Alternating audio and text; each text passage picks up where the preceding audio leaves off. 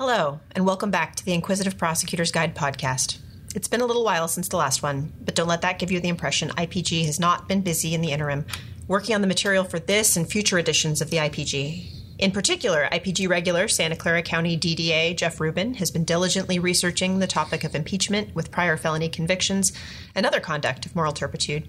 I'm Crystal Seiler. Like Jeff, I'm a prosecutor with Santa Clara County, and I'm here to help Jeff convey some of what he has learned.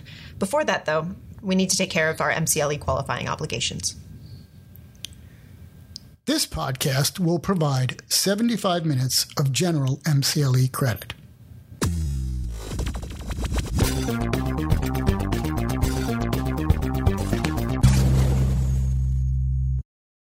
Thanks for that introduction, Crystal. I have been hitting the books. And for those listeners who need or want to learn the law of impeachment with prior convictions and conduct of moral turpitude in the most enjoyable way possible, you have come to the right place. Okay, on that hyperbolic note, let's get started. Why don't we begin with the rules governing impeachment with prior felony convictions? Once we have those covered, we can move on to impeachment with conduct of moral turpitude that did not result in a felony conviction. Well, that sounds like a grand plan. How should we proceed? Let's start with the basics. What is the authority that allows us to bring in a defendant's or other witness's prior felony conviction to impeach their credibility? Well, the statutory authority is Evidence Code Section 788. And it says, subject to certain exceptions, which we're going to be discussing later, for the purpose of attacking the credibility of a witness, it may be shown by the examination of the witness or by the record of the judgment that he has been convicted of a felony. Any felony? No. Although Section 788 itself doesn't put any limitation on what kind of felony can be used.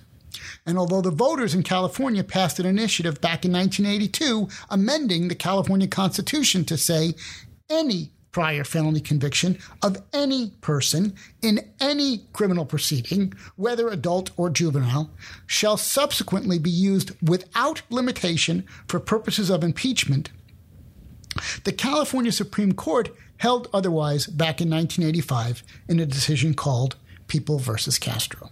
What did the California Supreme Court say in Castro?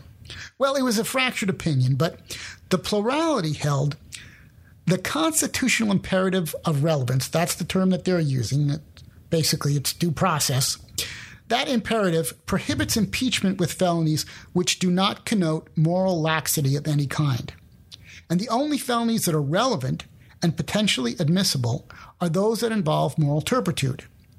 And even felony convictions of moral turpitude can be excluded by the court if they are substantially more prejudicial than probative. Now, did the court in Castro define what they meant by a conviction involving moral turpitude? Yes, although they recognized that using their definition to try and figure out what is a crime of moral turpitude may not always be easy. So how did they define it? They didn't give a concise definition, but many cases have summarized Castro's description of moral turpitude in the following way. They say moral turpitude means a general readiness to do evil. It is an act of baseness, vileness, or depravity in the private and social duties which a man owes to his fellow man or to society in general, contrary to the customary rule of right and duty between man and man. Are they saying women cannot engage in acts of moral turpitude? No. In fact, the defendant in Castro was female. You can chalk up the gender-insensitive language to the fact the courts are quoting from cases dating back a century. I guess that explains it without excusing it. Did Castro make any attempt to list the felonies that involve moral turpitude? No. But courts have made it clear that it's not limited to crimes bearing directly on dishonesty like perjury or theft. Keep in mind, the reason impeachment with a prior conviction of moral turpitude is allowed is because the prior conviction is supposed to reflect that the person has a character trait for dishonesty, is supposed to let the jury know that this person has a readiness to lie. Crimes like theft or fraud, there it's easy to draw that inference. But other crimes which show a general readiness to do evil or which involve moral depravity of any kind also have some reason and tendency to shake one's confidence in the person's honesty.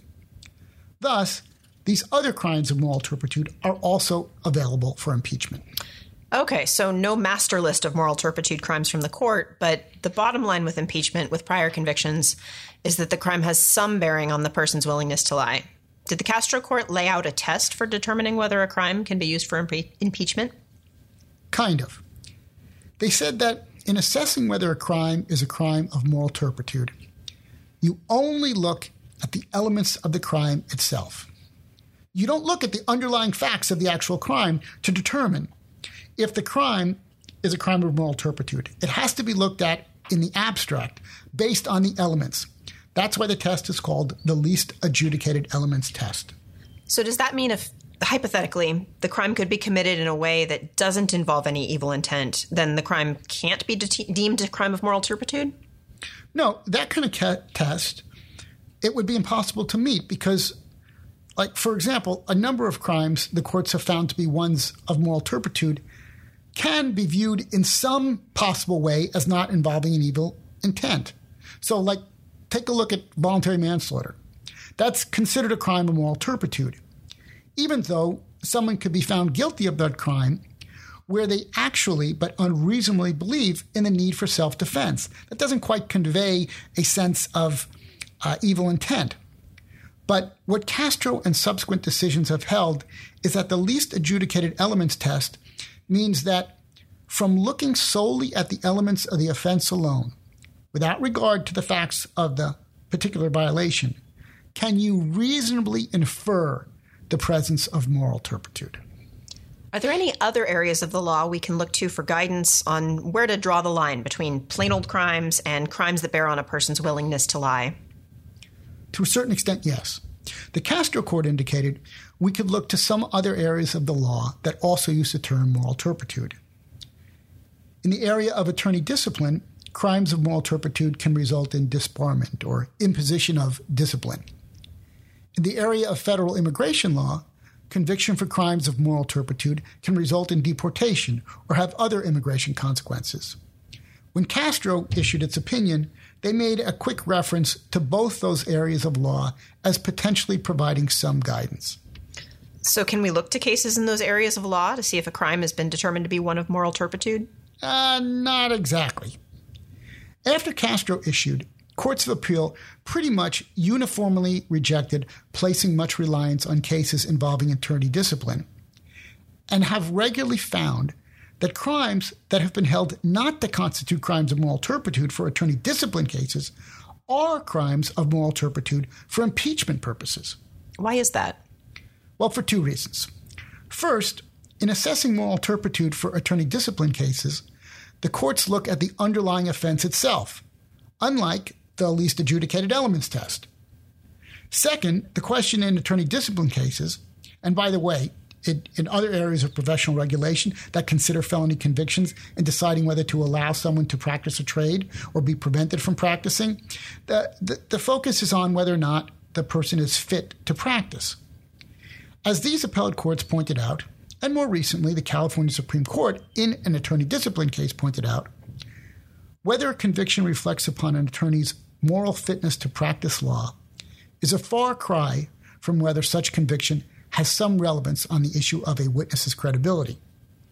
For that reason, the California Supreme Court has retreated from its original position in Castro and now believes a moral turpitude finding in one context is not determinative on the issue of moral turpitude in the other.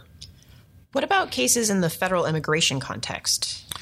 Courts have been more open to considering decisions on whether a crime is a crime of moral turpitude for immigration purposes in deciding whether it's a crime of moral turpitude for purposes of impeachment. That is, that's because basically in both contexts, courts make the determination by looking at the elements and not the underlying conduct. However, it's not really a two-way street. The federal courts don't think decisions on whether a crime is a crime of moral turpitude for state impeachment purposes provide guidance in assessing whether a crime is a crime of moral turpitude in the immigration context. It seems that federal courts in the Ninth Circuit, perhaps taking into consideration the impact of such a finding, have held that crimes that have been held to be crimes of moral turpitude for purposes of impeachment, like kidnapping or forcible false imprisonment, are not deemed crimes of moral turpitude for immigration purposes.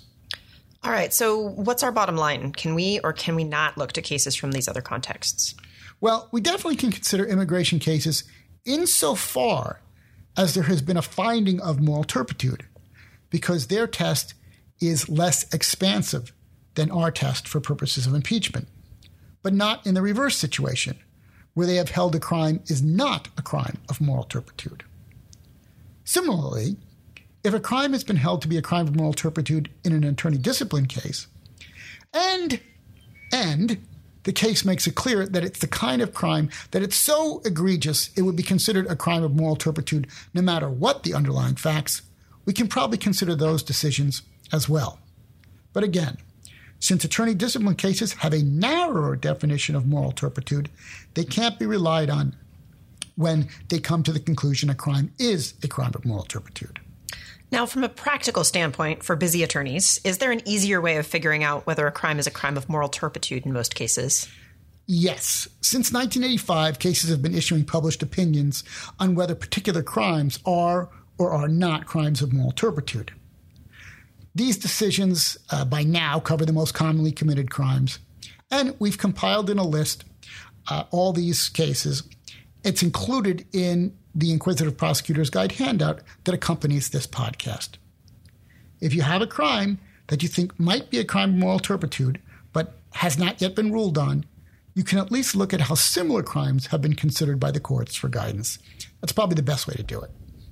If a court finds a felony conviction to be a conviction that necessarily involves moral turpitude, does that mean it's automatically admissible for impeachment? Nope, not even then. Showing the crime is one of moral turpitude is a prerequisite, but not a guarantee of admission. It's prima facie admissible, but a court still has the authority to exclude the prior if it decides that admission of the prior is substantially more prejudicial than probative. In other words, a court can exercise its power under Evidence Code Section 352 to keep the prior conviction out. What factors does a court look to in making the decision as to whether a felony conviction of necessarily involving moral turpitude is admissible over a 352 objection? Well, the courts have laid out four basic factors. Whether the conviction reflects on the witness's honesty or veracity, whether it is near or remote in time, whether it's for the same or similar conduct as a charged offense, and what effect its admission would have on the defendant's decision to testify. However, these factors are only to be considered as guiding rather than restraining the discretion of trial courts in applying Section 352 to prior convictions offered for impeachment. In addition, other factors the courts have considered include the number of priors sought to be admitted, how important the credibility of the witness will be in the case, and whether the prior would be admissible for reasons other than impeachment anyway. The first factor you mentioned, whether a conviction reflects on a witness's honesty or veracity, isn't that redundant once a court finds the crime is one of moral turpitude? Yes and no. Yes. If the conviction doesn't reflect on the witness's honesty or veracity, it's not going to be admissible. So, there is an overlap. But no, because not all crimes reflect equally on someone's readiness to lie. There are different levels of turpitude. Assaultive conduct, like a murder or assault with a deadly weapon, are crimes of moral turpitude, but they don't necessarily bear as strongly on whether someone will lie as does a crime like fraud or perjury. So, a court, in assessing whether to admit the crime, can assess how probative the crime is in deciding whether to exclude it under 352. That said, a defendant or witness with a conviction for a crime of moral turpitude should not be viewed in the same way as a person with no history of such conduct. And courts repeatedly point out that no witness, including a defendant who elects to testify in his own behalf, is entitled to a false aura of veracity. And courts regularly and properly admit impeachment with crimes of moral turpitude that do not bear directly on dishonesty. Another factor you mentioned a court can consider is how remote in time the conviction occurred. Now, obviously, a crime that occurred a long time ago should have less probative value than a crime that occurred shortly before the person testifies. But how much time are we talking about? How remote is too remote for admission? There is no set point at which a conviction will be viewed as remote. And there isn't a consensus among courts as to how remote a conviction must be before it's considered too remote. At least one court has said there may be no conviction that is per se too remote to be used for impeachment. However, courts have also said a 5-year-old conviction for a crime similar to the charged offense is not considered remote in time, whereas a conviction that's 20 years old certainly meets any reasonable threshold of remoteness. It wouldn't be too crazy to say that, any conviction more than 10 years old will be considered remote in the abstract, although definitely not too remote to be admitted. Numerous cases have approved impeachment with remote convictions, including convictions dating back 20 years. There's a case, People v. Burns from 1987, where the court mentioned 5 factors to consider in determining whether a prior conviction is too remote. These, they identified these 5 factors and said, 1, the length of time that's elapsed since the conviction. 2, the length of sentence served on the prior conviction. 3, the nature of the conviction. 4, the age of the defendant at the time the previous crime was committed. And 5, the defendant's conduct subsequent to the prior conviction. Are all these factors weighed equally? No. Cases that have issued since Burns have made it clear that when convictions date back a long time, the most important factor in determining whether the age of the conviction should weigh against admission is whether the defendant has led a legally blameless life since the time of the impeaching conviction. It has even been suggested that the staleness of an offense is generally relevant if, and only if, the defendant has led a blameless life in the interim. A witness's felony conviction that's remote in time might ordinarily have little or no bearing on the credibility of a witness who has since lived a commendable life. And the needle moves closer towards exclusion of the evidence under Section 352. But even a fairly remote prior conviction is admissible if the defendant has not led a legally blameless life since the time of the remote prior. So if the testifying defendant or witness has led a legally blameless life since the last conviction, but if that person was in custody for some or all of that time, does the lack of arrests or convictions for crimes in the intervening years still carry the same weight? No. If a defendant or witness was in custody for some or all of the years between the prior conviction and when they're testifying, the opportunity to commit additional crimes is diminished, and accordingly, so is the significance of the fact that they have led a blameless life in the intervening years. Now, you also mentioned courts should consider whether or not the impeaching crime is similar or identical to the charged offense when deciding whether to admit a conviction to impeach a testifying defendant. If the crime is similar, does that mean it is likely to be excluded? Well, it's a factor that weighs against admission because of the danger that the jury will not limit their consideration of the prior conviction to assessing the defendant's credibility, but will also think, well, he did it before, so he did it now, which would be an improper use of character evidence. That said, courts have made it clear that whether the crime is identical or similar is just not dispositive on whether it should be admitted. In the memo that accompanies this IPG, we cite several cases where the courts, including the California Supreme Court, have upheld the admission of identical crimes for impeachment, even when the prior crime is a murder and the charged crime is a murder, and even in cases where they are impeached with multiple prior convictions identical to the charged crime. Will a similar prior conviction be more likely to be admitted if there is no dissimilar conviction available to impeach the defendant? Conviction under the rationale that no witness is entitled to a false aura of veracity?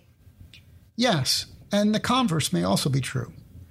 Where a dissimilar prior is available, there will be an inclination to use that prior instead of a similar conviction, assuming they're of equal probative value. Now, the fourth factor routinely mentioned in Castro and other cases is whether allowing the impeachment will dissuade the defendant from testifying. How significant is this factor? Before Castro came out, we were governed by a different test for admissibility.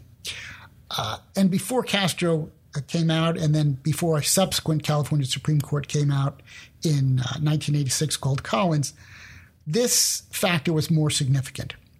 But when the California Supreme Court in Collins made it clear that failure to testify waives the ability to challenge the trial court's ruling on impeachment unless a defendant testifies, the significance of this factor plummeted. In fact, I did not come across any cases in the last 30 years where this factor was used as a basis for finding an abuse of discretion. And courts are generally skeptical of the reasons provided by attorneys for why impeachment would keep a defendant off the stand, considering that much more important reasons play a role in the attorney's decision to put his or her client on the stand, including that the defendant committed the crime, and if they testified, the whole case would sink. What role in the balancing test is the fact that the defendant or witness has multiple priors to play?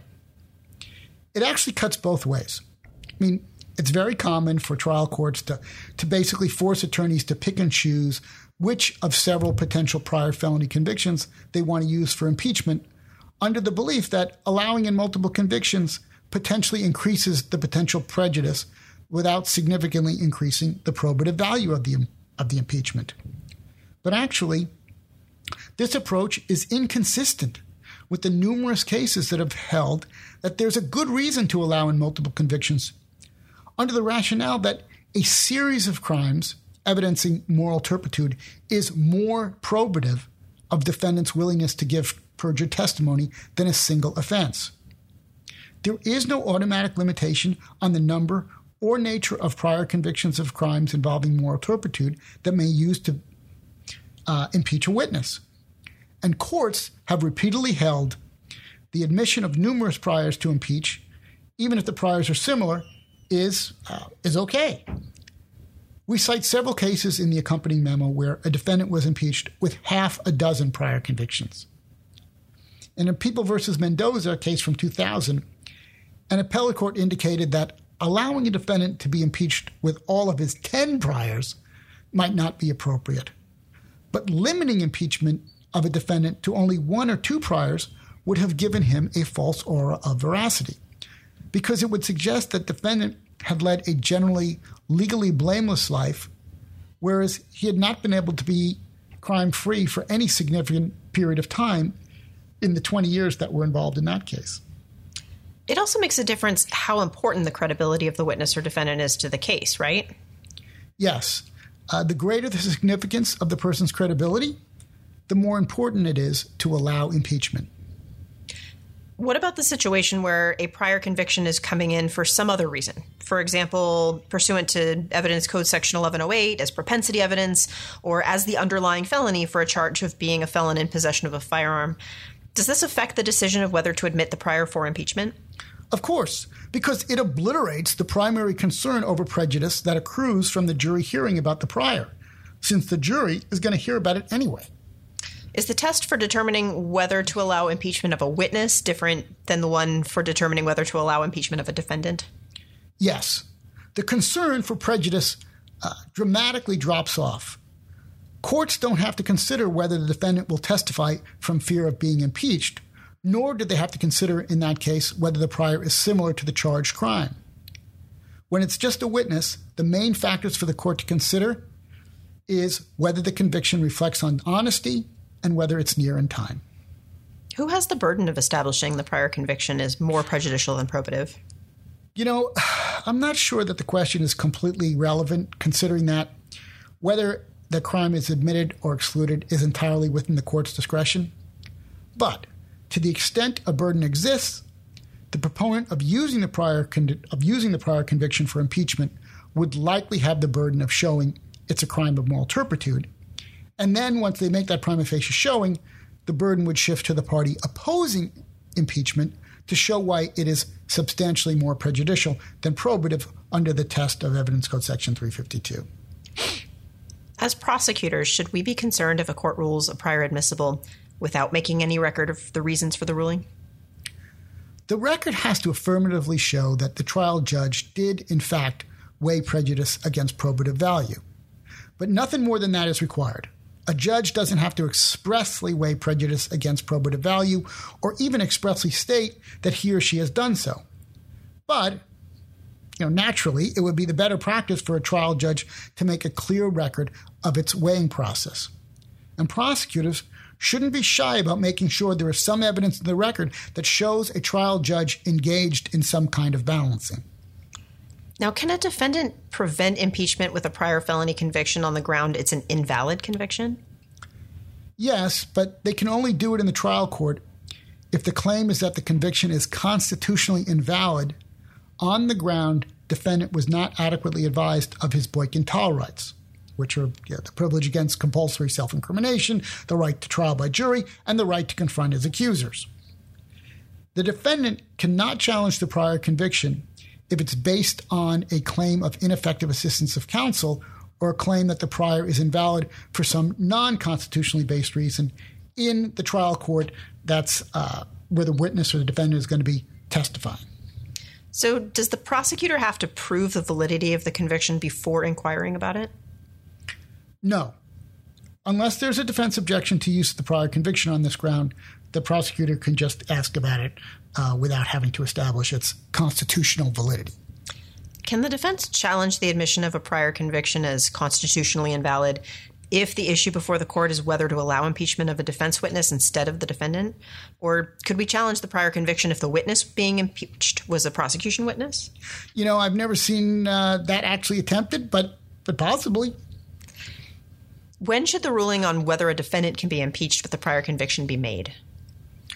All the cases involving the issue of impeachment assume that the litigation over the admissibility of a prior conviction should take place in advance of impeachment. In other words, an attorney should not spring the impeachment on the witness without a decision ahead of time that it's proper to use the impeachment.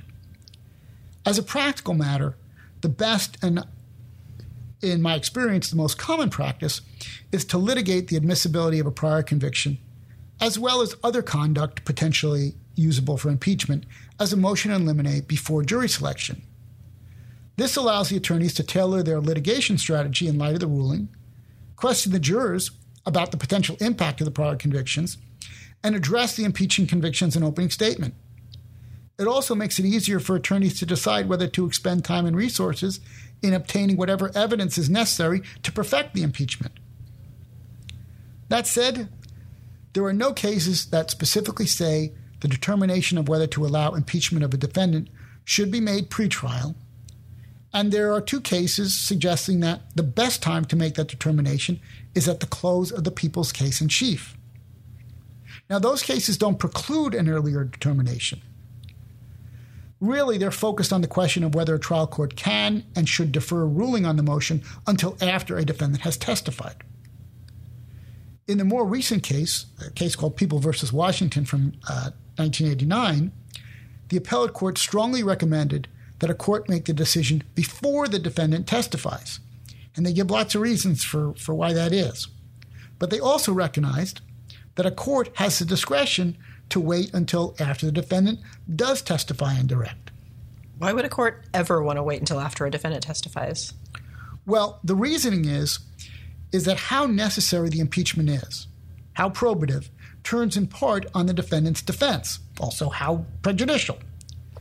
If the defendant's credibility is crucial to his defense, that's a factor that should be considered in determining whether or not to allow impeachment. But until the defendant testifies, a court may not know the defense. So the idea is it can't properly engage in the weighing process. It seems like both parties would want to know in advance if the defendant can be impeached. Is there a way around this problem if a trial court wants to delay that decision for that very reason? Yes. In the earlier appellate decision, the court recommended that if a trial court were inclined to rule on the admissibility of a prior conviction before the defendant testified, but felt uncomfortable in doing so because they felt they didn't have sufficient information to make the ruling until after the defendant testified, a party can ask the court to allow the defendant to testify to his version of events in an in-camera hearing, or, in the alternative, make an offer of proof outside the presence of the jury, summarizing what the testimony would be. However, in light of the fact that reciprocal discovery is now part of the California Constitution, that earlier appellate decision had come out before Prop 115 passed in the early 90s, adding the reciprocity aspect of discovery to the California Constitution. In light of that, it may not be as necessary to hold the hearing in camera, but again, we're in an area of speculation. There's not a lot of case law on it. If a court gives a tentative ruling that the impeachment will not be permitted if a defendant testifies, can the court change that ruling after the defendant testifies? Probably, if it's a tentative ruling. However, a recent appellate court case called People v. Hall from 2018 held it was error for a trial court to make a definitive ruling that a prior conviction is inadmissible, and then completely reverse the ruling after the defendant has made the irrevocable choice to testify. Now, if a felony conviction is used for impeachment, can counsel inquire about the facts underneath the prior conviction? It depends on the circumstances. Generally, the long-standing rule is that if a witness is being impeached with a prior felony conviction, the scope of inquiry does not extend to the facts of the underlying offense. The rule has been you can only introduce or ask about the name or type of crime and the date and place of conviction. The long-standing rule is subject to a long-standing exception, which is that if the witness has first attempted to mislead the jury or minimize the facts of the prior offense, then the underlying facts can be inquired about as necessary to correct any misimpression. However, the foundation for that long-standing rule, the rule, not the exception, is considerably shakier than it used to be. Why is that? Because back in 1982, voters passed Proposition 8. Now, Proposition 8 enacted a new article, a new section of Article 1 of Section 28 of the California Constitution. It was called the Right to Truth and Evidence provision. And it's currently codified as Subdivision F2. It provides in pertinent part that relevant evidence shall not be excluded in any criminal proceeding. And Subdivision F4 of Section 28, which was also enacted at the same time, although when it was enacted it wasn't F4, it allows prior felony convictions to be used without limitation for purposes of impeachment. Now, based on Proposition 8, the California Supreme Court in People v. Wheeler in 1992 held a witness or defendant could be impeached with misconduct that did not result in a felony conviction. Now, Wheeler didn't address the impact of its holding on the earlier general rule I was talking about. And the California Supreme Court has issued relatively recent opinions since then, using somewhat inconsistent language about what the status is of the general rule. A recent Court of Appeal decision, however, has attempted to lay out what the current standard is. What case is that? It's the case of Gutierrez, and I think they got it right. The Gutierrez court held the inescapable conclusion of the holding in Wheeler is that now conduct underlying a felony conviction is admissible when it's relevant to impeach a witness unless the trial court finds it's more prejudicial than probative. So then we can use the evidence underlying the prior conviction? To a certain extent. In Gutierrez, the trial court allowed impeachment with a felony evading conviction, a violation of Penal Code Section 2800.2. Now, the defendant was convicted of that offense, but as it turns out, the vehicle that he used to evade, he had actually stolen. And when it came to cross-examination, the prosecutor impeached the defendant by asking, "Isn't it true you took the vehicle without the owner's permission?" Now, on appeal, the defendant argued, hey, this was improper impeachment with conduct underlying the felony conviction. The Gutierrez appellate court said, look, the general rule still governs. When a prior felony conviction has been introduced to impeach, ordinarily, the trial court should exclude evidence of the underlying conduct. This is because, in many instances, the conduct underlying a felony adds nothing to the probative value of the felony, while at the same time it increases the prejudicial effect. For example, the court said that the fact that a murder was committed with a knife would have no additional bearing on whether the defendant might lie on the stand beyond what the mere fact of the prior conviction for murder would establish. yet it would tend to repulse the jury and taint its evaluation of the testimony. Likewise, the bare fact that a witness has a prior conviction for robbery is sufficient to show dishonesty. It's not necessary to elicit additional details regarding the amount of force or fear involved or the nature of the property taken. That's more likely to be more prejudicial than probative. So what the Gutierrez court was saying was, look, it's not so much that the rationale for the general rule hasn't changed. It's now basically, the general rule is your fallback position, but you use 352 to undergird that proposition. In other words, that's the reason why you wouldn't allow in the evidence of the underlying conduct. But the Gutierrez court also went on to hold that where, as in the case that they were handling, the conduct underlying the felony added significant probative value, it's admissible. The court said that while the prior felony conviction for evading a police officer in violation of Section 2800.2 is a crime of moral turpitude, that crime does not particularly show dishonesty, whereas the underlying fact that the defendant took the car without the owner's consent substantially augmented the showing of dishonesty. Are there any other circumstances where the underlying facts of the felony conviction can be elicited? There is another case out there. It's a case called People v. Thomas from 1988, where the court in dicta observed that a defendant should be allowed to elicit from witnesses those rare extenuating circumstances that might negate the moral turpitude ordinarily associated with the offense. The court reasoned that the prosecutor may not question the witness about the underlying details of the prior conviction, but that this restriction is for the protection of the defendant, who should be permitted to waive the protection if his explanation will tend to minimize the inference of moral turpitude, otherwise deducible from the fact of the conviction. But the restriction isn't just about protecting the defendant. The rule applies to witnesses as well. Isn't the rationale behind the rule also to prevent the trial from descending into a mini-trial on the impeachment?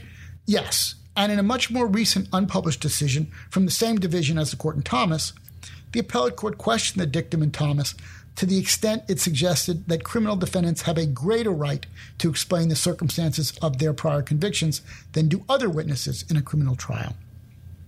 In other words, witnesses should be allowed to testify about the facts underlying the prior conviction in the same rare circumstances where a defendant would be able to do so.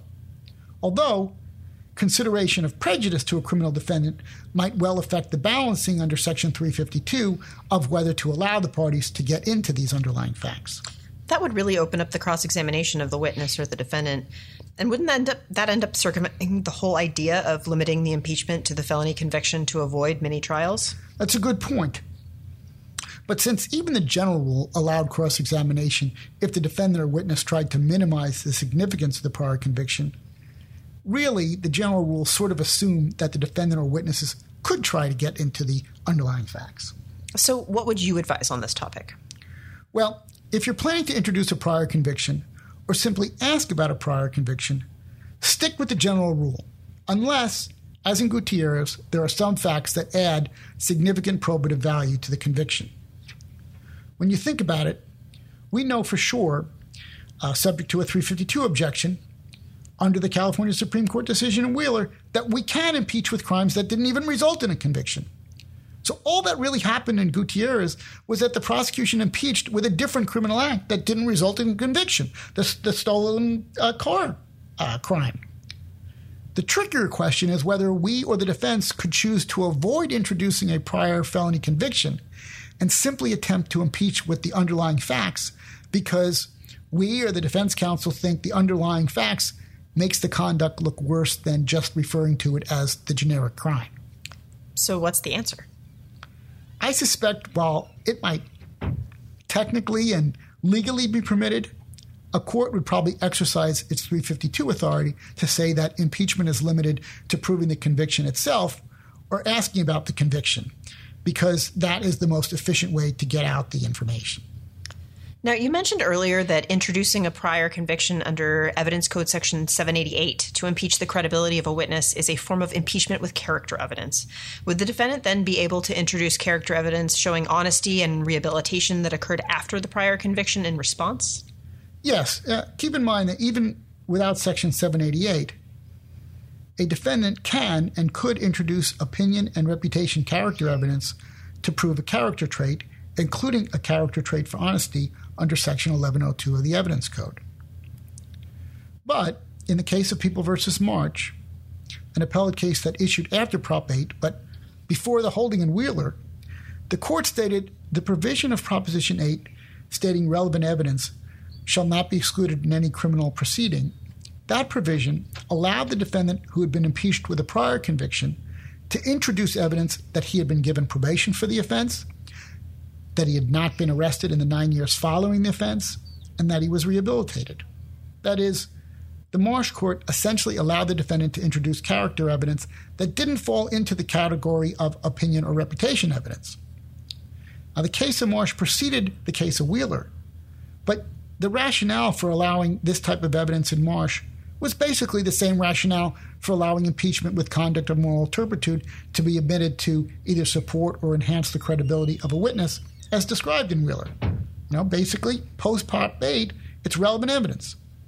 What about convictions where a defendant hasn't been sentenced yet or for which the appeal of the conviction isn't final? Can we use those to impeach? Yes. A conviction offered for impeachment purposes is based on when the defendant or witness was convicted by the jury or entered a guilty plea. It does not make a difference if the defendant or witness has not yet been sentenced, and it doesn't make a difference whether or not the case is still pending on appeal. Can a conviction that occurred after the crime being prosecuted be used to impeach? Yes. It doesn't make a difference if the conviction occurred before the crime for which the defendant is on trial.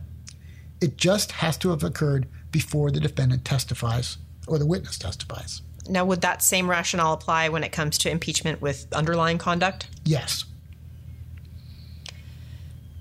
If the prior offered for impeachment was subject to a pardon, can it be used to impeach?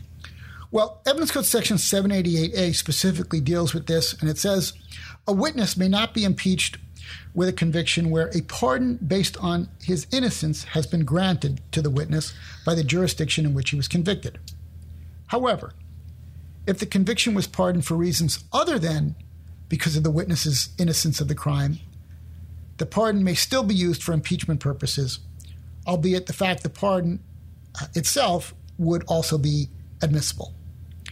And while the fact of the witness's conviction would be excluded if the witness had received a direct pardon based on the finding the witness was innocent, the conduct underlying the conviction arguably may still be admissible, subject to Evidence Code Section 352, for purposes of impeachment. Though the fact the witness has received a pardon based on innocence will undoubtedly be a factor weighing heavily in favor of excluding it, the conviction itself or the underlying conduct pursuant to Section 352. What about a conviction when a person has received a certificate of rehabilitation and pardon? Can we use that to impeach someone? No. Again, in 788 itself, subdivision B, it provides that a witness may not be impeached with a conviction where a certificate of rehabilitation and pardon pursuant to Penal Code Section 4852.01 et sec has been granted to the witness. However, like with a pardon based on innocence, even if the fact of the witness's conviction would be excluded, the conduct underlying the conviction arguably may still be admissible for purposes of impeachment. Though, once again, the fact that the witness has received a certificate of rehabilitation and pardon requires the person to have lived an honest and upright life. It requires the person to have conducted him or herself with sobriety and industry, and requires them to have exhibited good moral character and obeyed the law of the land. And so the fact that the person received a certificate of rehab and pardon will undoubtedly be a favor weighing heavily in favor of excluding either the underlying conduct or the conviction itself pursuant to Evidence Code Section 352. What about when a witness has received relief from conviction pursuant to Penal Code Section 1203.4? Under 1203.4, it releases persons who have been placed on probation from all penalties and disabilities resulting from the offense of which he or she has been convicted. And does that prevent the use of the prior under Section 788? Yeah, Section 788 also discusses a grant of relief under 1203.4. 1203.4 is a way that someone can obtain and avoid some of the penalties and disabilities of the conviction. Under 788, the granting of 1203.4 relief prevents a defendant from being impeached with the conviction if the defendant is a witness in a criminal or civil case, but significantly, not if the defendant takes a stand in his own defense in a subsequent criminal trial. Now, can the person who received the relief be impeached with the underlying conduct? Back in 1995, there was a case called People v. Field, where the appellate court held that Proposition 8 did not abrogate 788C's prohibition on the use of a conviction subject to relief for purposes of impeaching witnesses because, they found, Proposition 8 simply states all relevant evidence is admissible, and a conviction subject to 1203.4 relief is no longer relevant. So can the person be impeached with the underlying conduct? Maybe. Under People v. Wheeler, we know that the conduct underlying the conviction might still be admissible, again, always subject to 352 for purposes of impeachment. On the other hand, it may not be admissible. If you consider the reasoning of People v. Field that a conviction subject to relief is no longer relevant because a conviction is only relevant to credibility if it involves moral turpitude, and the legislative purpose behind Section 1203.4 relief is that no convicted person discharged after probation should be regarded as one possessed of the degree of turpitude likely to affect his credibility as a witness. In other words, that's the rationale. If Section 1203.4 relief not only vitiates the conviction, but also reflects a legislative determination that the person should not be treated as lacking in credibility, you can craft a reasonable argument that such relief would also render the underlying conduct irrelevant to credibility. But it's an open question. So because it's an open question, should a prosecutor be cautious in seeking to impeach a defense witness with the conduct that's underlying a conviction subject to a 1203.4 relief? Yes. And if a prosecution witness has received Section 1203.4 relief, the prosecutor should seek a specific finding from the court that the underlying conduct is excludable pursuant to Section 352, instead of simply arguing that neither the conviction nor the underlying conduct are admissible to impeach pursuant to Section 788. Jeff, there are a lot of statutes that give defendants convicted under different circumstances the kind of relief granted by 1203.4. For example, 1203.41 gives comparable relief to defendants who have been sentenced to local prison time under Penal Code Section 1170H. But nothing in Section 788 makes mention of these other kinds of relief. So can a conviction that has been subject to these other kinds of relief be used for impeachment? Yeah, there are about half a dozen of these statutes that are similar to 1203.4. But since none of them are mentioned as exempting priors from being used under Section 788, they still may be used to impeach. Also, the conduct underlying the conviction that has been subject to relief may also be used. But of course, the fact the person has received such relief may be considered by a court in deciding whether to allow the impeachment under Evidence Code Section 352.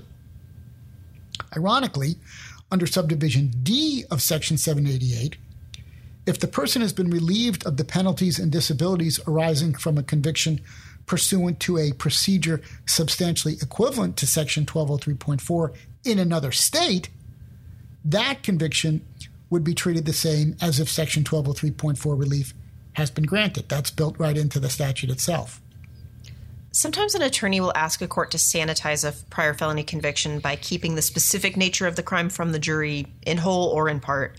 For example, a court could require that the conviction simply be referred to as, quote, unnamed felony involving moral turpitude, unquote, or a, quote, felony non-theft related crime, unquote, or reduced even further to a prior felony conviction.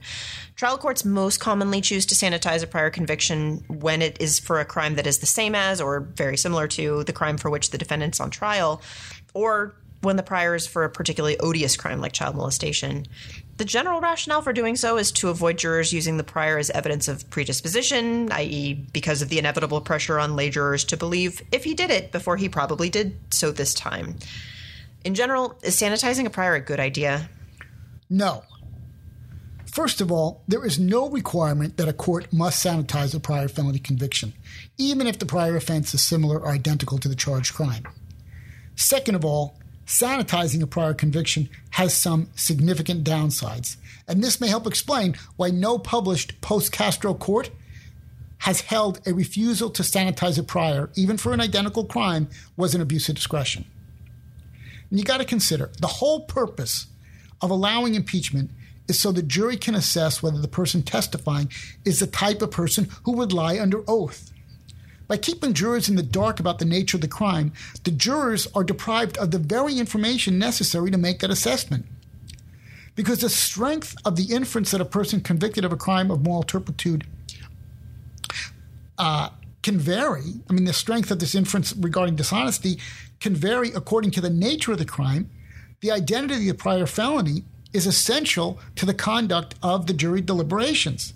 They can't weigh the probative value of the defendant's particular prior offense unless they know what the offense is. So when you tell a jury that a defendant's been convicted of a felony, that is, to quote from a California Supreme Court case called People v. Rollo, it's to furnish them with a largely meaningless fragment of information. It is highly unlikely that a jury, which is told only that the defendant has been convicted of a felony, is going to let the matter rest. Normal human curiosity will inevitably lead to brisk speculation, I'm quoting, on the nature of that conviction, and the range of such speculation will be limited solely by the imaginations of the individual jurors. Some may assume, for example, that the prior conviction was similar or identical to the charge for which he's on trial. Others may speculate the conviction involves some form of unspeakable conduct.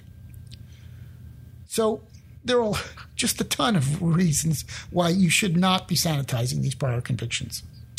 Now, Jeff, when you get a chance to take a step off your soapbox, I have a few more questions for you. Nice. By the way, if a court is going to sanitize a prior conviction at the request of defense counsel, prosecutors should make sure it's clear in the record that it was sanitized at the defense request, because sometimes defendants will claim that they've been prejudiced by the way the prior conviction was sanitized. Should prosecutors ever seek to sanitize a prior conviction?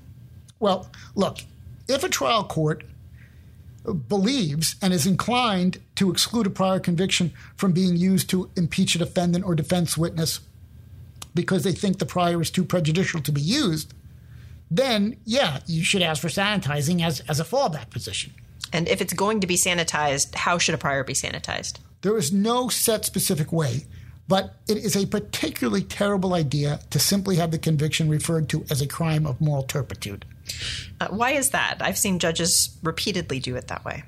Because jurors have no idea what moral turpitude means, and more often than not, they're going to ask for a definition of the term. In fact, included in the handout that accompanies this IPG, I put in a case called People v. Little, which you can reference when you're making your argument for why it shouldn't be sanitized by way of referring to the conviction as a crime of moral turpitude.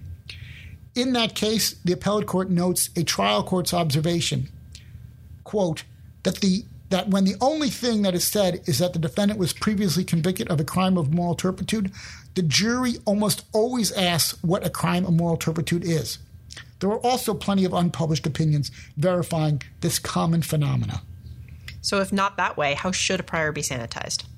Well, if it is going to be sanitized, keep in mind the more generic the description, the less likely the jurors will understand its relevance, and the more likely it is the jurors will speculate. If the crime involves theft or fraud, it's probably safest to refer to the conviction as a felony involving theft or fraud, because jurors are more likely to understand its relevance. Or better yet, refer to it as a crime in which the defendant or witness exhibited a willingness to lie. This description makes it easier for the attorneys to explain why it's relevant to credibility and helps minimize speculation about the crime being so heinous that it must remain unidentified.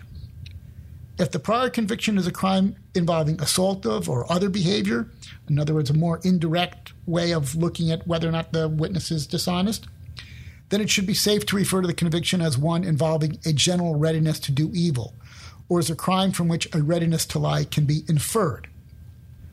But regardless of how it's described, prosecutors need to explain in closing argument the reason that the crime was admitted. In other words, the reason that it was admitted is because it bears on the person's credibility. So the jury understands that we're not just bringing out this prior conviction to show the defendant's a bad person, and that's why you should be convicting the person. Now, hypothetically, if a judge doesn't follow your recommendation, how should moral turpitude be defined for the jury, either before or after they ask for a definition? Well, it's more reality than hypothetical that they're not going to follow the recommendation. But in the handout accompanying this podcast, I've listed a bunch of published and unpublished cases where the courts have upheld the language used to define moral turpitude. For my money, if you're not going to tell them what the crime is, at least give them an explanation as to why the crime is even relevant. If the prior conviction is a crime in which dishonesty is an element, the term moral turpitude may safely be defined as a crime in which the defendant or witness exhibited a willingness to lie. That's what moral turpitude is. If the prior conviction is a crime that indicates a general readiness to do evil, from which the readiness to lie can be inferred, then that's how it should be described, or that's how the term moral turpitude should be defined.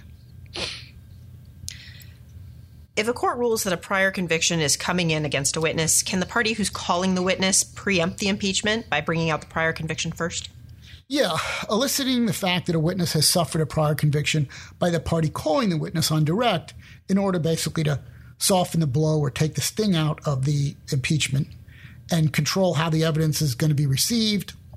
That may not technically fit into the definition of impeachment, but courts routinely accept it as proper. And in fact, the California Supreme Court has even recommended this tactic as a prudent course if impeachment is going to occur. When a witness or a defendant is impeached with a prior felony conviction, is the court required to give a limiting instruction regarding the use of the prior conviction for purposes of impeachment? You know, notwithstanding some comments to the limiting instruction that's described in Calgic when it comes to prior convictions offered for impeachment, even though in that comment they indicate there's a split of opinion as to whether or not the instruction is a sua sponte instruction that must be given without request, there is actually no current split of opinion. If you look at the notes to Calcrim and you actually look at the case law, it's clear the California Supreme Court has held there is no sua sponte duty to instruct with the limiting instruction. It has to be given if one of the parties requests it.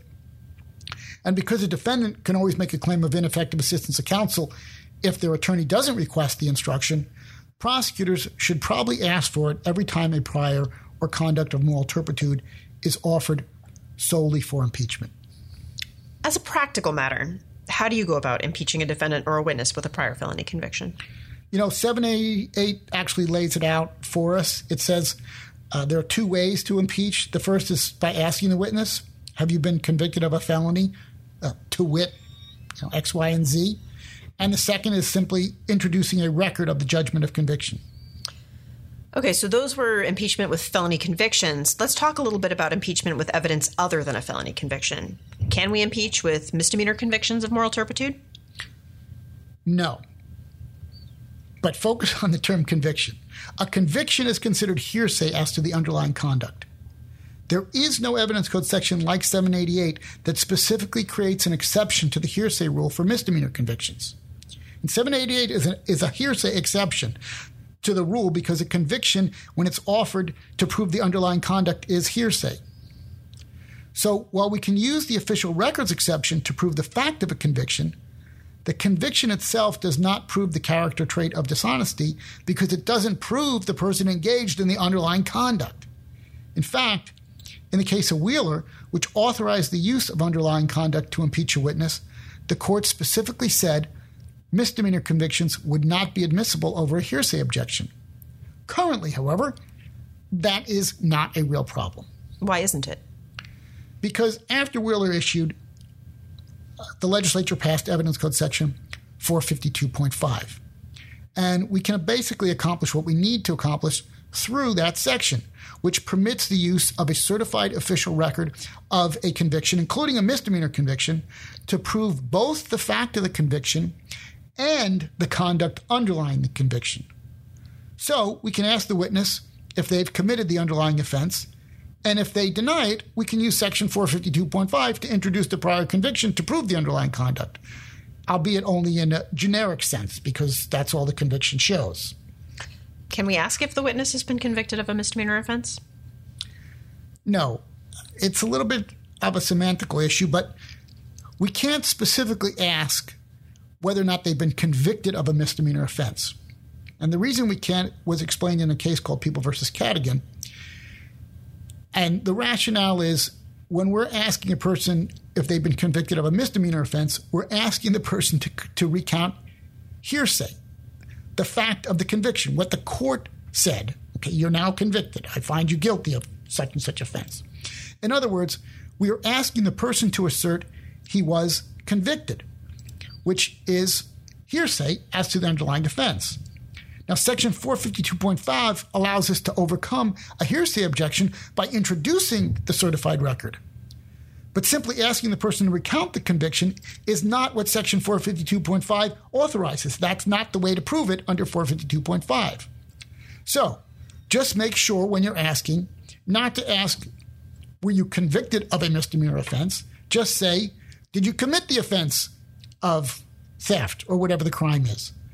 The witness can answer yes, because that's within the witness's own personal knowledge. It's not asking for hearsay. And if a witness is a defendant, you can even ask, did you admit in a judicial proceeding you committed the offense of theft, or did you plead guilty to the crime of theft? That's not hearsay either.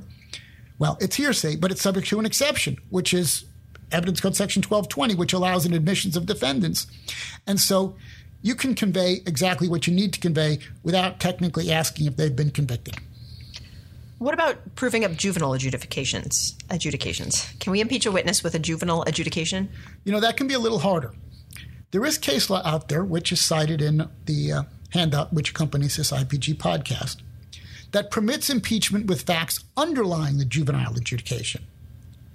But like a misdemeanor conviction, the juvenile adjudication itself is hearsay as to the underlying conduct. And Section 452.5 doesn't help in this regard because an adjudication is not considered a conviction. And Section 452.5 only allows the exception to be used when using convictions to prove up underlying conduct. Even introducing the adjudication as an official record does not help because only the adjudication is being proved. Again, not the underlying conduct. So how can we impeach a witness who committed a crime that was adjudicated in juvenile court? Well, assuming you get a court's permission by filing a petition under 827 of the Welfare and Institutions Code to get to that information, you can prove it up by bringing in the witnesses to court. Of course, if that's the only way to prove it, a court's going to be reluctant to allow you to do so because that can be time-consuming and can be confusing. They may exercise their 352 powers.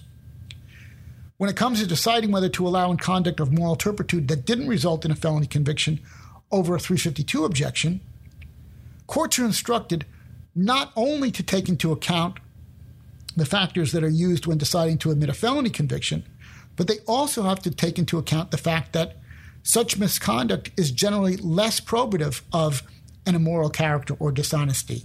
And also they have to take into account that it will involve problems of proof, unfair surprise, and also the evaluation of what constitutes moral turpitude in an area where it's even less clear than when you have a felony conviction.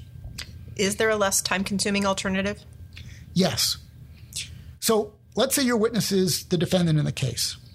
And way back, he admitted committing a crime in juvenile court.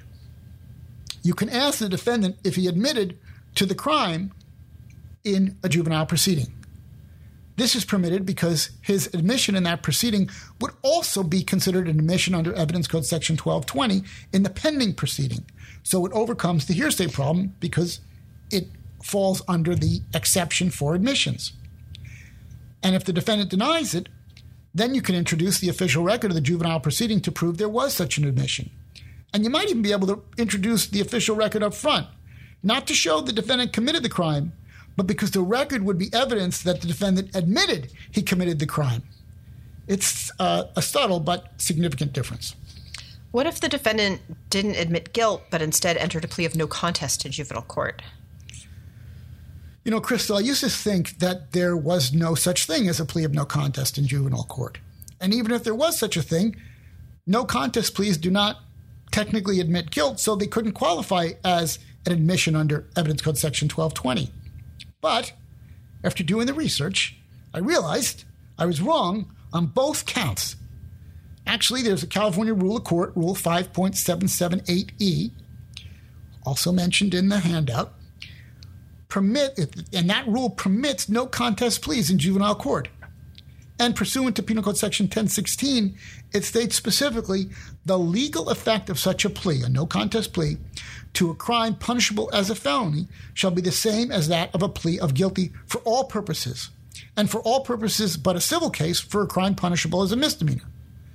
Thus, it is no less of an admission for purposes of Evidence Code Section 1220 than a guilty plea, and should be able to be used to prove up the commission of the guilt by asking the defendant if he entered a no contest plea to the relevant crime of moral turpitude. And I've included cases to support this proposition in the accompanying IPG handout. Do we have to worry about any confrontation clause issues? I know that some courts have indicated a guilty plea or a no contest plea would be considered testimonial hearsay. Well, that wouldn't be a problem if the witness is a defendant, because even if the statement were somehow considered testimonial hearsay, the person who made the statement, in other words, the defendant who's being impeached, is available for cross-examination. And if they're available for cross-examination, that's all the confrontation clause requires. Okay, but what about if the witness being impeached is not a defendant, so that the not guilty or no contest plea does not qualify as an admission in the trial where the witness is testifying?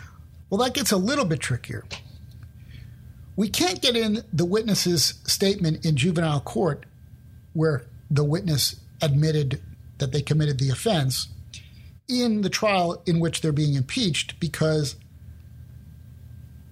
it wouldn't qualify as an admission in the trial in which they're being impeached under 1220 because they're not a party. And we can't get it in either as a declaration against interest, because that exception requires the declarant to be unavailable, and obviously if the witness is testifying, they would be available. So in that case, we would have to ask the witness if they committed the crime, and then if they denied it, we would have to be prepared to prove it up, presumably with the underlying a juvenile adjudication record, which shows that they admitted the offense. And we could arguably put that in as a prior, actually more than arguably, we should be able to put it in as a prior inconsistent statement.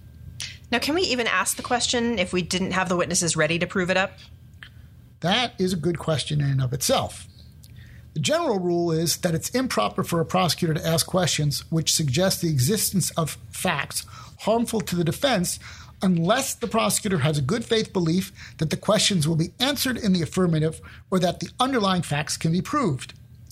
Since we're going to be litigating this motion ahead of time, we are going to be putting the defense on notice we intend to ask about the offense. And if at that time they don't claim the defendant or their witness is going to deny the offense, I think we have a reasonable good faith belief that it will not be denied. However, if the defense claims the witness will deny the offense, then I think we have to be ready to prove it up in order to ask the question.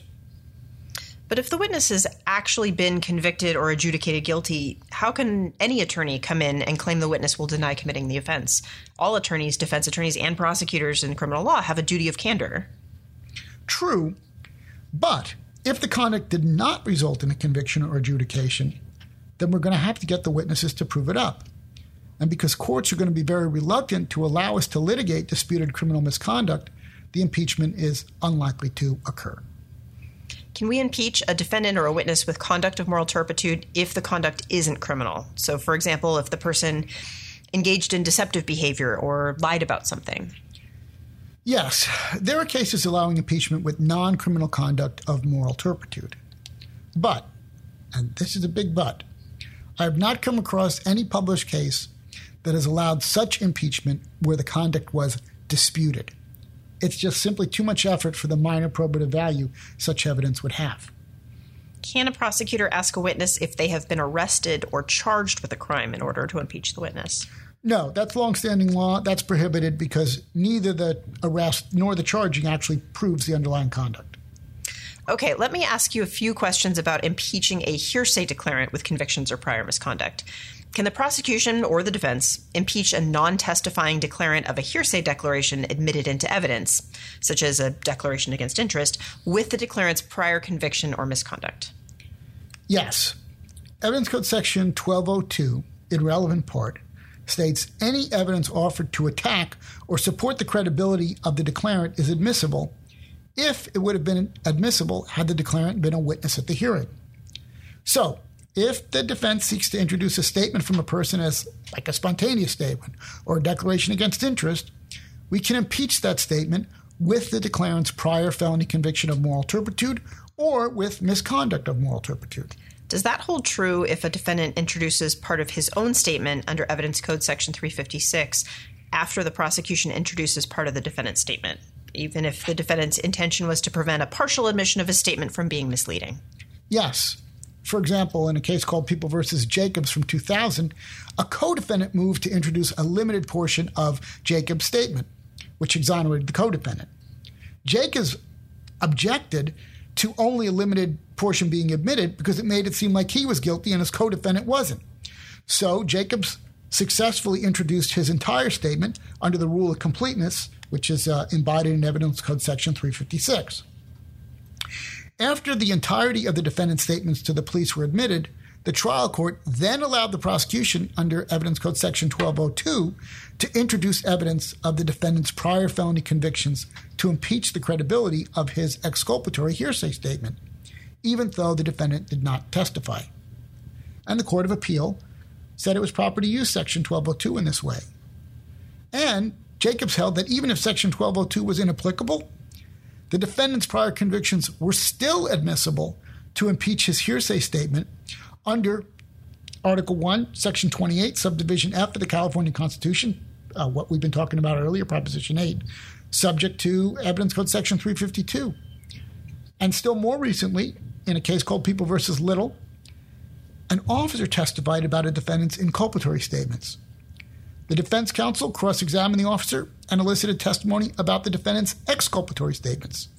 The defendant didn't testify, but the trial court granted the prosecution's motion to impeach the defendant's hearsay statements with his prior theft-related conviction. That was also upheld on appeal, and Little also agreed with Jacobs' conclusion that the evidence was admissible because of Prop 8 and its requirement that all relevant evidence be admitted. Could a prosecutor introduce a defendant's statement as an admission and then impeach it with his prior conviction? All right, well, that's probably going a little bit too far. I suspect it wouldn't fly. And there's a case there from 2007 called People v. Fritz that strongly indicates that that would not be permitted. You don't get to introduce the defendant's confession just so that you can also get out the fact that he's got these prior felony convictions. And by the way, all these cases I just mentioned, they're all included in the accompanying handout. So let's say the defendant takes the stand and we want to impeach him or her with misconduct that underlies a pending criminal case. Can the defendant then refuse to answer questions about the pending case based on the privilege against self-incrimination? If the court allowed us to ask the questions over a 352 objection, the refusal would probably result in the defendant's entire testimony being stricken.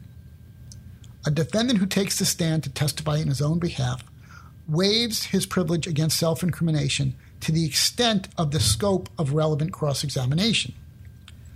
There's a California Supreme Court case called People v. Kaufman, where the court held a defendant couldn't assert a privilege as to a separate pending murder, where questioning about that murder was relevant to contradict his testimony he didn't want to kill anybody. What about when the shoe's on the other foot? Say we have a crucial prosecution witness with pending charges that involve crimes of moral turpitude. For example, a witness with a pending robbery charge in a murder case. Would the witness be able to assert the Fifth Amendment privilege? Yes, unless we granted immunity. Is there something we could do short of immunity to get that witness's testimony in, or is a grant of immunity our only option? It's definitely not our only option. In fact, it should be an option of last resort. Remember that ultimately, whether or not this information is going to be coming in to impeach our prosecution witness is subject to a court's discretion to admit or not admit.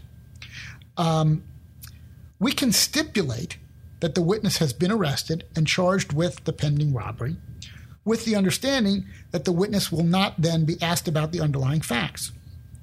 or we can even stipulate to what the witnesses to the pending prosecution would attest to. So the defense gets essentially, if not more, than the full probative value of the evidence without the prosecution witness having to invoke the Fifth Amendment. Won't a defense attorney argue they can't be forced to accept a stipulation that deprives evidence of its persuasiveness? They might, but what a court should and is likely to say is that for impeachment purposes, the underlying facts are not more persuasive than the stipulation, and in any event, letting the defense get into the underlying facts would be unduly time-consuming. So using their ability under 352 to exclude or admit, they should be saying, well, because this stipulation accomplishes your goal, I'm going to exercise my 352 powers to say, look, if you want to impeach, the way to do it is by way of stipulation. If you want to do it some other way, I think the prejudicial value outweighs the probative value. Or the court could simply allow impeachment with proof of the robbery itself, and again, allow the defense to bring in the witnesses to prove the robbery while preventing them from asking the witness about it. All these options would allow the witness to testify without having to invoke the Fifth. Well, Jeff, I think my brain is full. Perhaps it's a good time to wrap up this podcast on impeachment and bid our intrepid audience adieu. Okay, as my son likes to say, I'm totally down with that. So until next time, adieu.